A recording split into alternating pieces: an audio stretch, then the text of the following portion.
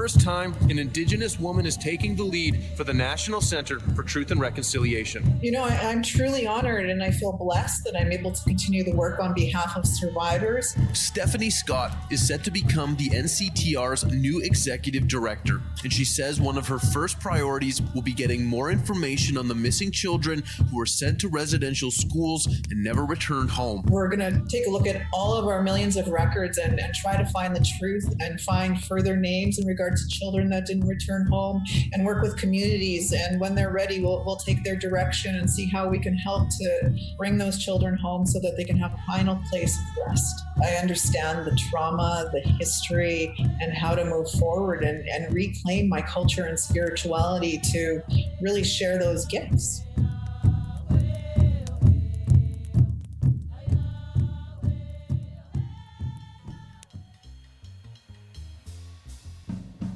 Welcome to another episode of What's the Big Idea with University of Manitoba President Michael Benarosh in conversation with some of our university's big thinkers. Together, they'll unpack the big idea their work explores. From topics ranging from astrophysics to social justice, these diverse voices tell us how the UM community is contributing to the cultural, social, and economic well-being of the people of Manitoba, Canada, and the world. In today's episode, Michael sits down with Stephanie Scott, Executive Director of the National Center for Truth and Reconciliation, on how we can help heal the wounds left from Canada's residential school system. Stephanie, it's such a pleasure to sit down with you today. You're a leader of what we believe is one of the most important research and educational centers in Canada today. As Executive Director of the National Center for Truth and Reconciliation, you have the sacred responsibility for collecting and archiving and sharing stories from residential school survivors. Such materials will help our nation learn the truth of what happened and begin to walk on the path towards reconciliation. The NCTR's duty is exceptionally difficult, important, and emotionally charged. And a few hours ago, we were at the space which will be the location of the National Center for Truth and Reconciliation's permanent building, and received some really good news from the federal government. They announced an investment of $60 million towards the building of a permanent home for the NCTR, and $28.5 million over 5 years to support the work of the NCTR. And we'll have an opportunity to talk about what kind of impact that has. So to begin, let me ask you the central question I've been starting with all of these talks. What's your big idea? The big idea, Michael, is to build a National Center for Truth and Reconciliation, an international learning lodge where all Canadians can come and learn the truth about residential schools. And I think it's an incredible moment today as to what happened. So in total, we'll receive $88.5 million. And we were joined today by the survivors that have shared their truth during the Truth and Reconciliation Commission. And it was an incredible moment. And what happened post-ceremony was there was an eagle flying just as we all exited the door. So we thought, our prayers have been answered. And we've been praying for this not only for the last 12 years, but ever since, for decades, the survivors that have shared their knowledge and wisdom with us. Thank you for that. So before we kind of begin and I ask you a few questions, maybe you could tell us a little bit about your journey with Stephanie Scott.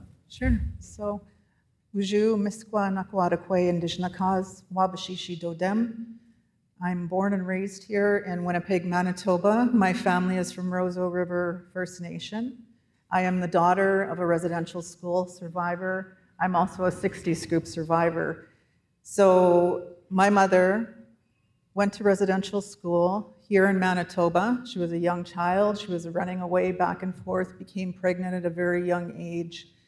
And when she was sent home and went to give birth to me at the Winnipeg Hospital here in Manitoba, I was automatically taken away because back then they were still taking children. I'm the next generation that was born from that legacy. And, you know, I did not find my family until I was 28 years of age. So I had a kind of a interesting road and journey leading up to that. It was self-destructive.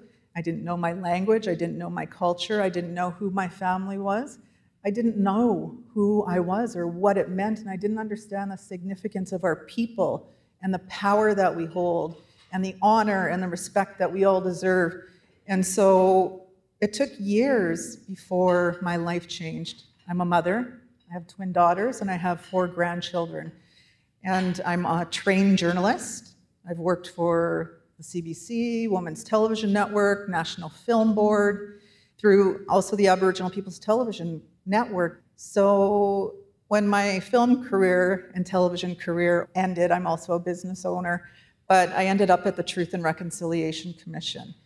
And I was the manager of statement gathering. I've traveled far and wide with the commissioners, Honorable Murray Sinclair, Dr. Marie Wilson, and Chief Wilton Littlechild.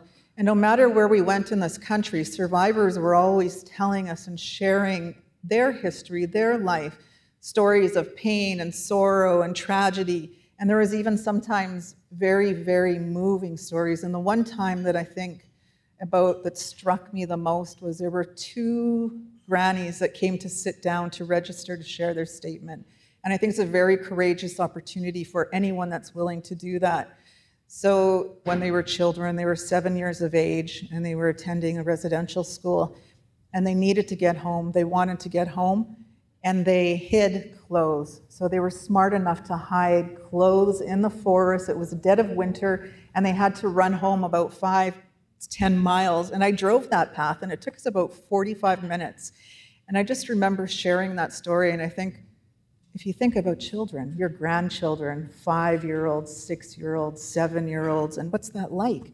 You know, and I thought, power to them, and I broke down and I cried, despite hearing so many terrible things, because I thought, what a journey these young people can do to travel home and make it that way. And it just gave me clarity and understanding as to why these little ones needed to go home to the places that they were loved.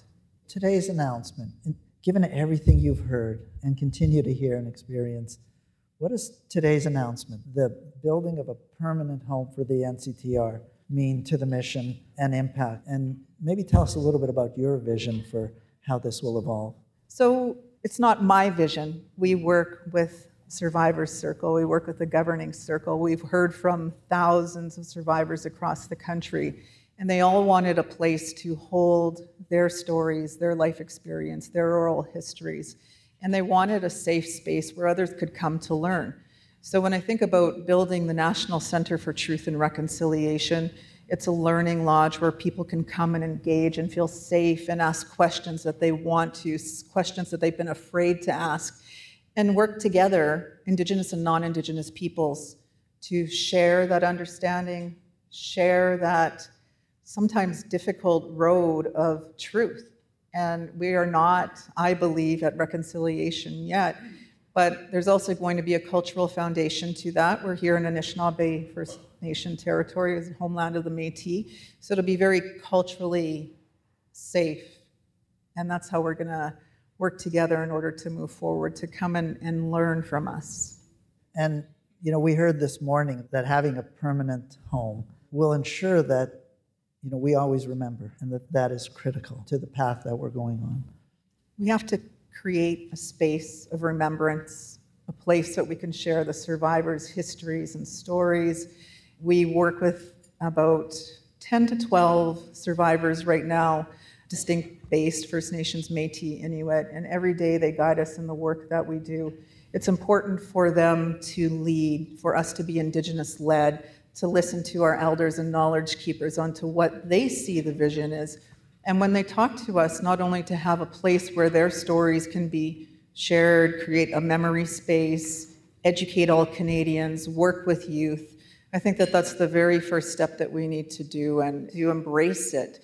And today was a major gift. And I think when you talk about 60 million, it's not a small amount of money. And I never in my lifetime believed that we would ever be able to achieve that, because people have not been listening to us. The government has not been listening to us. We came out of the Truth and Reconciliation Commission with 94 calls to action, and it's been very, very slow. You can take a look at the communities across the country and the inequalities, and we know there's a long way to go. There's decades of work, But we're here to do it, and we have a full staff right now, and every day, each and every day, they come to the office and they do the work in order to advance reconciliation.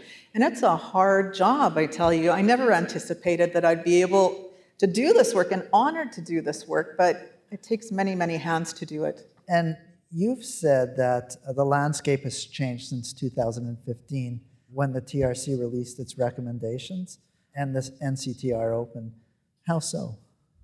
When the children were found out west and the unmarked graves in Tecumloops, that's when I saw the landscape really start to change. Because all of a sudden, despite having the TRC and a full volume on missing children and unmarked burials, it connected emotionally. People started to call us, people started to reach out and say, what can I do? How can I help? What do I do? And so all of a sudden, the NCTR was inundated with business, government, our people, all wanting answers. And we were a small staff of only 19 people expected to serve the country. But they rose up to the occasion, and I'm forever grateful because the staff really were putting in like 16 hours a day. And then when it just opened up the dialogue. So all of a sudden the government would reach out and they say, what can we do? Churches were reaching out, what can we do? They were calling us and saying, we found, there's 1,000 boxes sitting in the archive that had not been delivered to the TRC. And when I looked at the list of what was contained in them, there's audio recordings, there's records, there's photographs. So when the landscape is changing, it's also improving.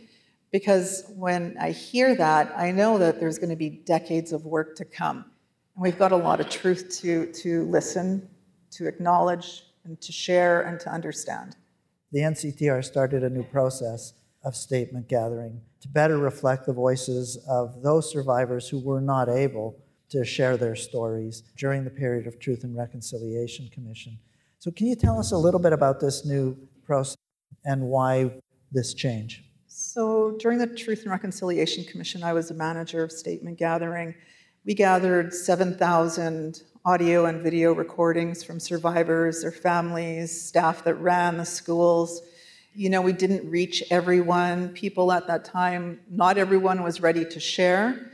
But when the children happen and continue to be found across the country, survivors have already said to us many, many times, I'm ready now. I've witnessed horrific situations. I've seen children that have disappeared. I've heard stories of children that were digging graves outside the window in the night. And so I think that the reason that we're going to embark on statement gathering, and we're going to go cross country again, because the truth is not told. Survivors want us to be available to them to share their stories and life experience.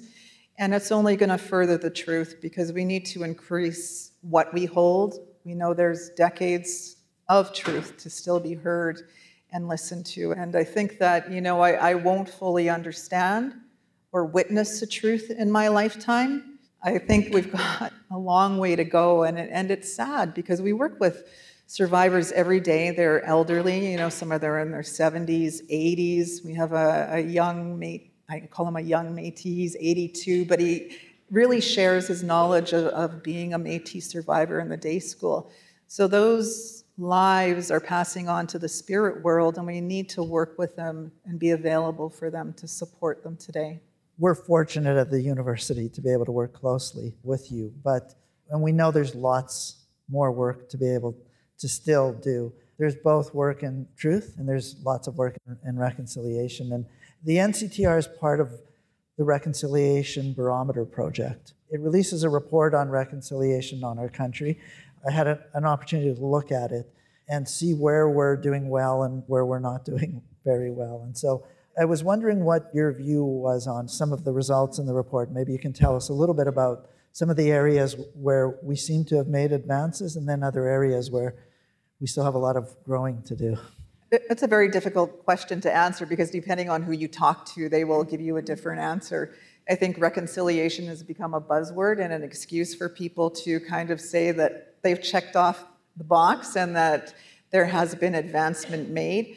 I can tell you that as an Indigenous woman living here in the city of Winnipeg, the fact that I walk into a store and I'm followed every day, the fact that my children still are not taught their language in school, the fact that I don't know my languages, we have a far way to go.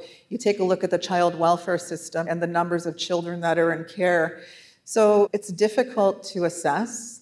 The federal government will tell you that they fulfilled about 85% of the calls to action, which is completely untrue. We know that there's still ongoing litigation and lawsuits. And when I had heard that, and I continue to hear it a few times in the events that I'm in, and it's really not the truth. I think that we all of us, I think that work at the university know that. We know that we have work to do. We take a look at the young people that are coming through the doors, the students that we want to uphold and champion and create safe spaces for them. We have students that come into the library at the NCTR that are on campus that want to come and have a place where they can learn, feel safe, where there's elders and residents, and be guided by that. And it's been successful for us because I think as a National Center for Truth and Reconciliation, we need to be available and open and provide access to everyone, and that's Indigenous and non-Indigenous peoples. One of the things I found interesting in the report, when they take the barometer from non-Indigenous people versus Indigenous people, non-Indigenous people thought they were doing a lot better than what Indigenous people were actually experiencing. And I think that's some of what you've said today. And it's true, and when I look around the room, like I am thrilled at the number of people here.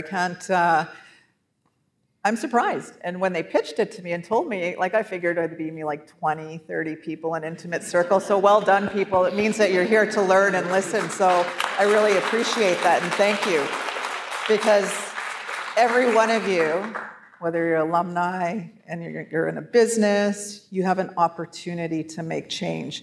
And I don't like to overly simplify it, but hire Indigenous people, mentor, create, work with them, listen. We're very intelligent and wise, and we have a lot of gifts.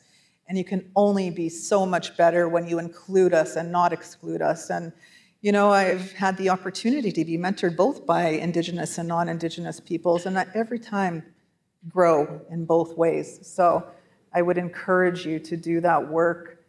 Open your minds, open your hearts, embrace Indigenous peoples. Sometimes it may take a little bit extra effort, sometimes not, but I think that's a way forward, and I know it can be successful. Perhaps also you can talk a little bit about, the notion that truth comes before reconciliation. And what truths do we still need to know and grasp in order to be able to move forward? The truth about survivors' lives. We only hold a certain amount of records, about 4 to 5 million. What I found is that in those records, as a former journalist, within the archive itself, you see written records, you see the writing, you see the stories from parents that have written to the residential school asking, where has my child been? My child didn't return home from school. There's still families today that don't know where they ended up, and it's just really unbelievable. So I take a look at the records. It's a full truth. There has to be a full explanation, a full research into the archive. I could sit there for hours and read that, and you see the arguments between government and church and families wanting to bring their children home. So when you think about 4 million records, we're going to get another 10 million records from the federal government, Indian hospitals, sanatoriums. Sometimes the colonial record does not match what the community narrative says. So you need to pair that with the truth of residential school survivors and the colonial record, and then you'll go on that journey and that path. And I know that it is going to take a lot longer because we've worked very closely with the federal government. Honorable Sinclair is here. He could tell you himself as to the challenge in order to get some of those records during the TRC. But the dialogue has happened, and the mandate has been given to the government in order to turn those records off. So I see our people investigating, I see our people researching, I see the NCTR working directly with community to provide access and ownership and control to their records because they haven't had that opportunity. And so that is the way that we need to move forward. And we've already begun that right now. We have memorandums of agreement, but it's still a colonial legal process with about 25 nations across the country. It's slow, it's a bureaucracy. we're going to be working and taking a look at how do we make that accessible? How do we change those colonial documents in order to help communities have access to what is their information? On that, why do you think it's taken the federal government so long to turn over the documents? Why? Because they don't listen. I think that there's a reluctance, right? You want to say? Why would they want the truth to be known, really? I think, why would they want the truth to be known? I think that it's power. It's about power. I think that whenever you have an opportunity to change that power structure, there's a reluctance. I've seen it happen time and time again, and I've worked in Crown corporations, I've worked at the university.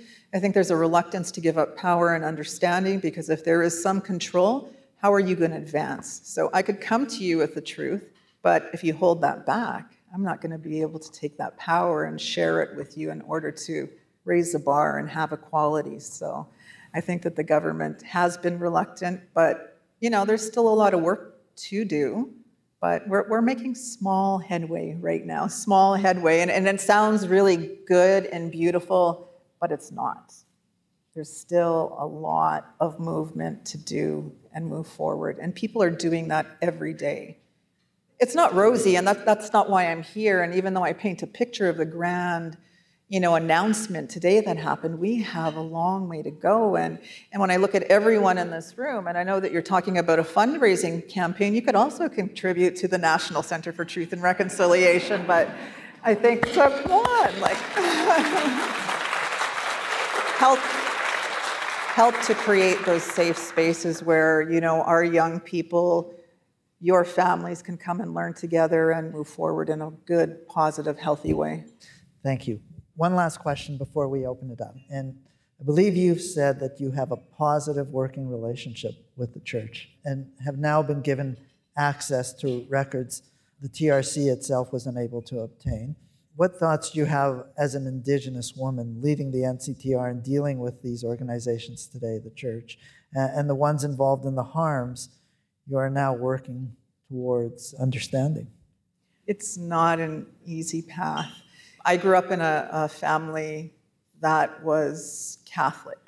We went to church, so there was a little bit of a conflict there. But when I went and was working at the Truth and Reconciliation Commission, I really didn't have any idea, and that was 12 years ago, about how huge, how significant it was going to be. We held our first national event here in Winnipeg, and we were stationed at the Forks Riverside Inn in the Forks, and we had private statement gathering there. And so one after one after one after one came through the doors, survivors, and we saw people collapsing in the streets. They were very triggered, and it was very difficult for them to share. So this was all part of me gathering an understanding of the truth of what happened in regard to, the religious entities that the children were taught by. So when I think about the relationship with the church, and positive in a small way, and it came out of a conversation. So we've been working with the Oblates, trying to get records that we didn't previously hold. We had, there's little deposits across the country in different archives, and we started a dialogue. So one day I was speaking with Father Ken, and so he actually told me, he said, Stephanie, he goes, there's an archive in Rome that we didn't share any records. And I was like, oh, isn't that interesting? So I had a CBC interview shortly after that. And so I said, oh, do you know that there's a hidden archive in Rome that nobody knows about, and that there are records contained that were not given to the TRC? So the reporter immediately called the father and asked, and he emailed me right away, and he said, our conversation was in confidence. Why did you share that information? I said, Father, I was so enthusiastic. I wanted to share the good news. What a wonderful opportunity for reconciliation and to work with our people and to get those records here. So I think it was an important moment for us at the center, and then it opened up a world to listen. So we have regular conversations with them monthly, We're working on a memorandum of agreement with them. We've sent our head of archives, Raymond Frogner, overseas. He's gone to the archive in Rome. He found thousands upon thousands of photos that haven't been here in Canada. So we're going to work on digitizing them and getting them back here. And we also need the records from the staff and personnel that worked in the schools, because it's very fascinating and it's very interesting to me what I've learned. And you hear things or you read things like moral character of the priests and fathers that were in the school, and what does that mean? And so there are notes in there. You should not be left alone with children. And you have to think, why suppress that? We all know the truth now. It's very detailed, it's very graphic, it's very hard, it's very difficult work. You know, the survivors tell us every day that work with us, we expect them to share their stories, but the trauma and the triggers is very painful to them. So the church has a responsibility, and we are not going to let them off the hook. We're going to continue to work with them until we get those personnel files and understand even more of the truth. And it's a long journey, but we're up for it. We're a small but mighty team and have a lot of support. So I say miigwech to everyone that's helped us along the way.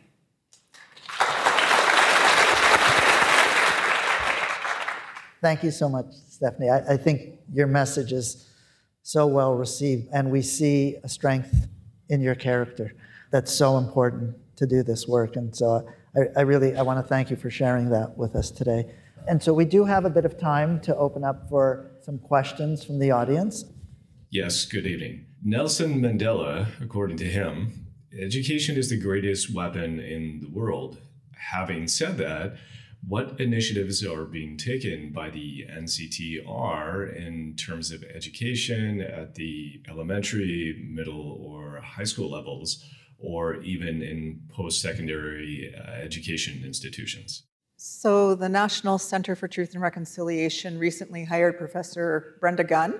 She's a research and academic director at the NCTR and has done phenomenal in the last year and a half that she's been with us. She's opened up the research. We also hold Truth and Reconciliation Week. We've reached millions and millions of students and people across the country, and that's composed of, this year we had a student event, an empowerment event in Ontario. We had 5,000 students come and learn and listen and sit with survivors, learn about the culture. There's artists and performers who were sharing their stories and their experience as intergenerational survivors. We had September 30th, which is a national televised event, which had almost 2 million people tune in across the country. Leading up to the National Day for Truth and Reconciliation, we also have online programming. So we have hundreds of resources available as well at nctr.ca, which you can access and take a look at. I encourage all of you, because there are Indigenous authors, there's films. It's really important that we work with young people at the NCTR, and we have Kayla Johnston, who's our education supervisor, who also worked at the TRC. And teachers are hungry. So we had thousands of students at this youth empowerment event. And what we did is we have a National Memorial Student Death Register, and it's a memorial cloth that lists all of the children that died or did not return home from residential school. And one of the most impactful moments of being there with those thousands of youth is we brought it out and we shared it. And it was weaved in and out of the crowd. And all of these young people were, I was going to say lighter, but they don't have lighters anymore. They're cell phones. I'm old. I'm old. No, older. But one of the things, as we carried this memorial cloth across the stage and on the grounds, I saw these young children, teenagers, shedding tears.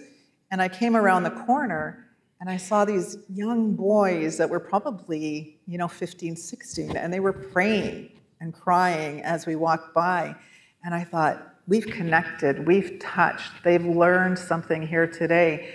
And so I recognize that as a point in time in their lives where they can now share the history, the knowledge, the understanding that everything is not great in this country. So we do work with young people every day. She's a unit of 2 people right now, so we've got a lot more work to do and to bring on more people, but Yeah, we do that work all the time, every day, and encourage young people to join us.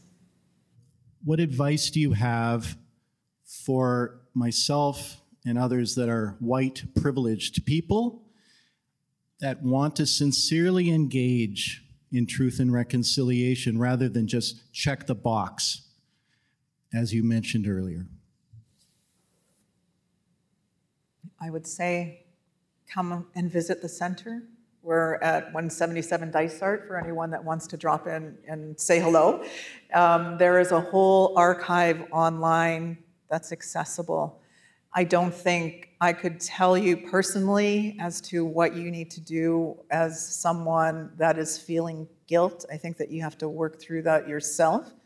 I think that there's opportunities to engage with us at the center. We have open invitations to some of the events that we have. I think come and learn and sit with us and acknowledge that.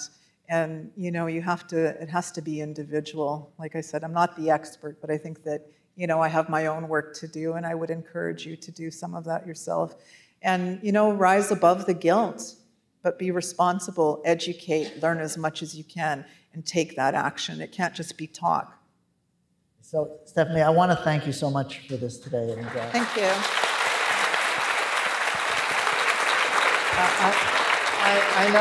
I know that I'm lucky because I feel very privileged to have that opportunity and privileged to have the elders and our Indigenous faculty and our Indigenous staff at the University of Manitoba to work with us. I think that we're very privileged to be in the position that we are. And, I just want to thank you for taking the time to share with our community today. And, we can see by the response that, it certainly has had an impact. And as always, your wise words stay with me.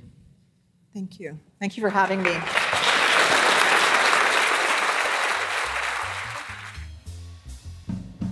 Thank you so much for listening to another episode of What's the Big Idea with University of Manitoba President and Vice Chancellor Michael Benarosh. Be sure to join us in the new year for more captivating conversations with today's big thinkers. If you enjoyed this episode, share it with a friend and make sure to subscribe, rate, and review the series. Thanks again for listening, and be sure to visit umanitoba.ca to learn more about this leading research facility and its global impact.